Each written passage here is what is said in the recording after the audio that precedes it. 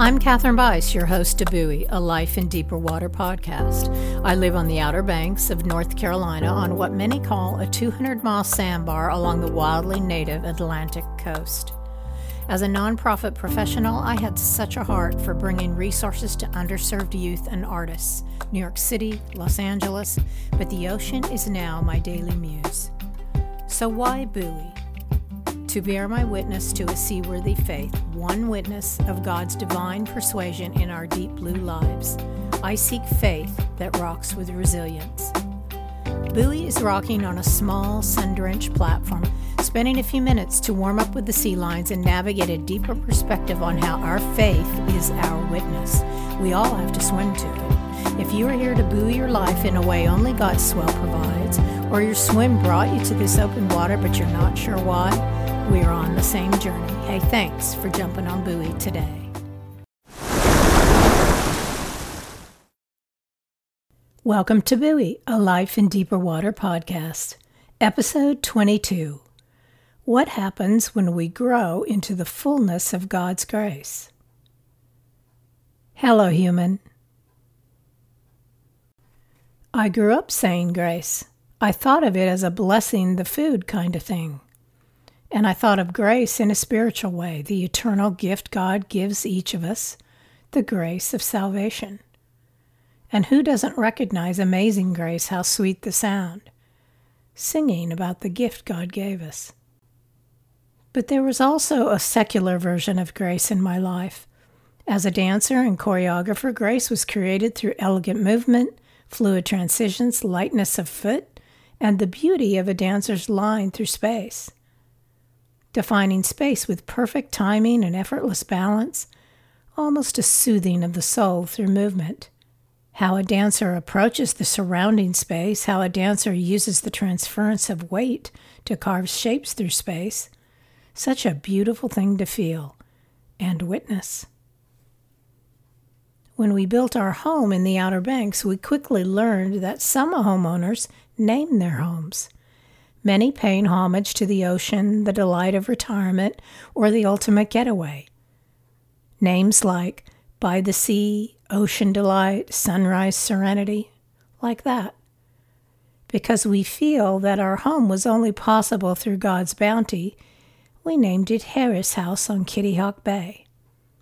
Harris, spelled C-H-A-R-I-S with a silent C, is the Greek word for grace. So our home is Grace House, a gift from God to share with others. But for the past several months, I've been thinking about the presence of grace in my life. I'm seeking a deeper understanding of how God's grace is working in me 24/7. How might I recognize it more freely? Spiritually, grace is often defined as unmerited favor from God. I take this to mean that I am part of the fall of Adam and Eve, and that He wants to reconcile me back to Him, but there is nothing I do that can make that happen. It is beyond what I deserve, and I have thought of it as one gift at the time of my salvation.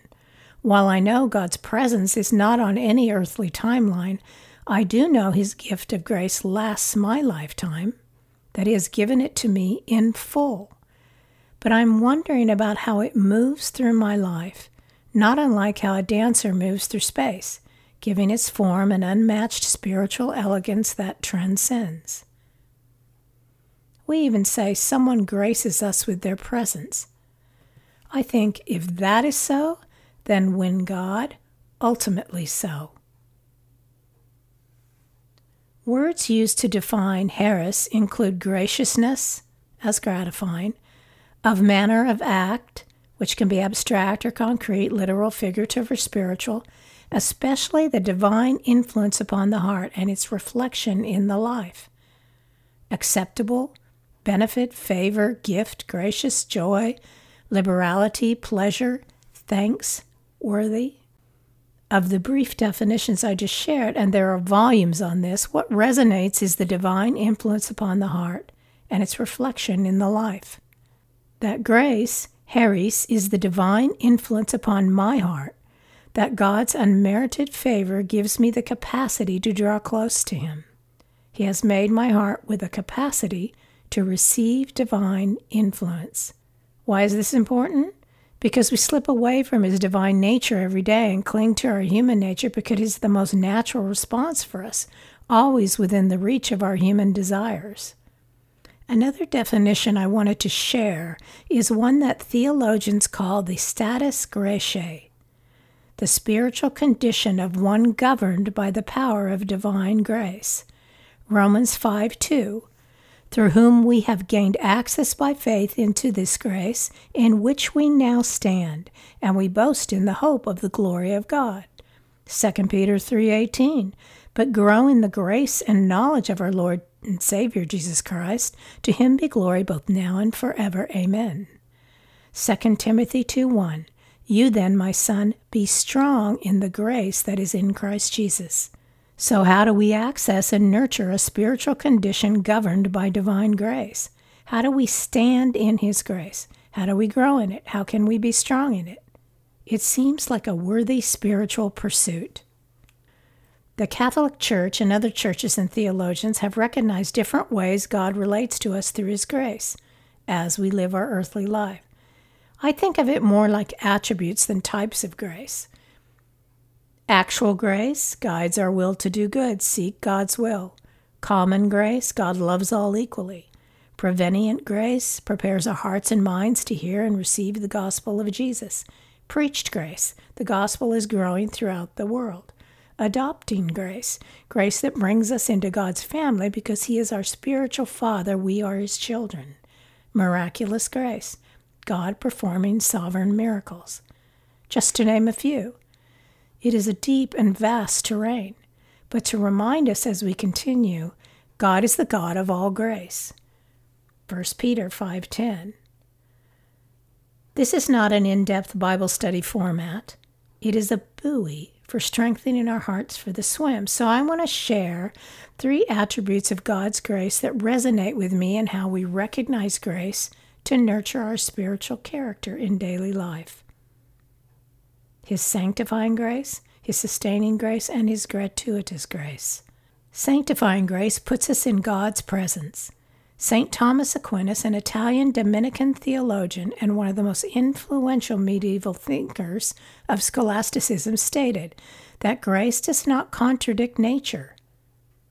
Aquinas teaches of the grace that sanctifies an individual, granting the person a participation in the divine nature. Although theological debates are easy to get lost in, I think this is so beautiful, and I am inspired to read about Aquinas' life and pursuit of the divine nature of God. In less abstract terms, it is God's sanctifying grace that transforms us into the likeness of Christ. Exposing our intellect to Scripture prepares our human nature to accept God's divine grace. Romans 12:2. It'll be familiar. Do not conform to the pattern of this world, but be transformed by the renewing of your mind. Then you will be able to test and approve what God's will is, His good, pleasing, and perfect will. We cannot understand God's will without being sanctified to be in His presence. As Paul says, be transformed. Sustaining grace perfects God's power. This happens in times of trial and suffering. God sustains us. 2 Corinthians 12:9, but He said to me, my grace is sufficient for you, for my power is made perfect in weakness. Therefore I will boast all the more gladly about my weaknesses, so that Christ's power may rest on me. When our lives are roughshod for challenges, God is bringing unmerited favor to our days, filling our intellect with the way through it. And not limping or crawling, no, His grace abounds perfectly. I read that Jesus did not use the word grace Himself in His earthly ministry. Only 2 verses reference this word in the 4 Gospels, and neither of the usages were by Jesus. Luke tells us the grace of God was on Jesus as a child, in Luke 2:52, and the Apostle John taught, John 1:14, the Word became flesh and made His dwelling among us. We have seen His glory, the glory of the one and only Son who came from the Father, full of grace and truth. John 1:17, for the law was given through Moses, Grace and truth came through Jesus Christ. I also read that the Apostle Paul used the word grace 80 plus times in his epistles. He's referred to by some as the Apostle of Grace. Well, that's a promising road to travel. I've bookmarked it. My point is that our spiritual understanding of the word grace in his word comes from others who are witnesses to the life of Jesus. Is grace not then best defined as the life of Jesus, that when I give my life to him, I am covered by every choice he ever made on earth, his every decision, his every step that kept him in the gracious love of his Father. His life sanctifies and sustains mine, keeping me in the gracious love of his Father. The merited favor of Jesus stands in place of my falling away.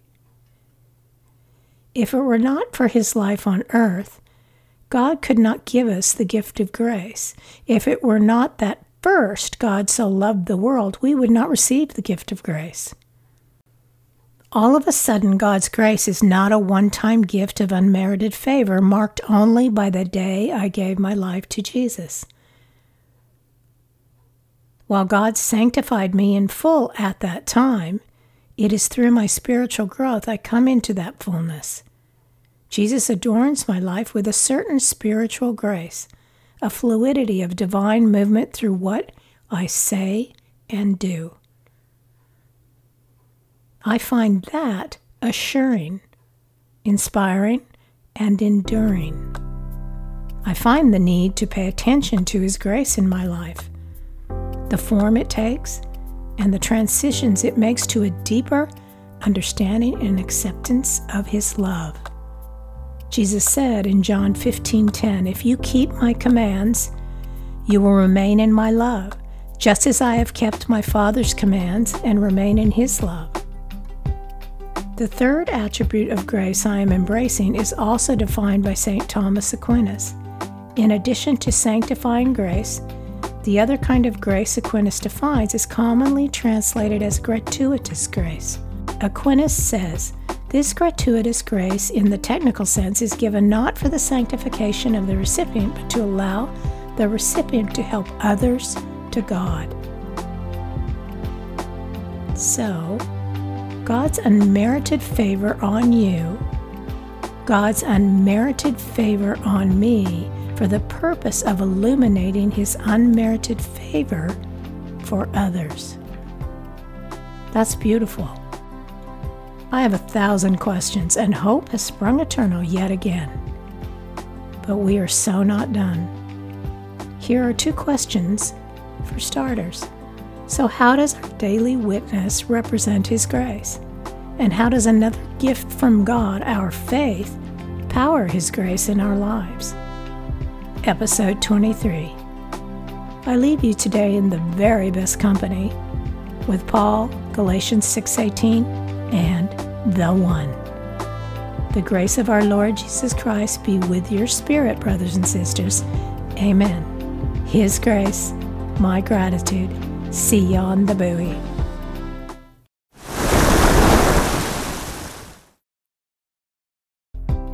Thanks for listening today. I encourage you to speak up, human. If buoy brings value to you, take a moment to share it with someone. Write a quick review so we reach more seekers. Comment, ask questions. You can find me at katherinebice.com and buoy Catherine B on Instagram. Buoy is a Life in Deeper Water podcast.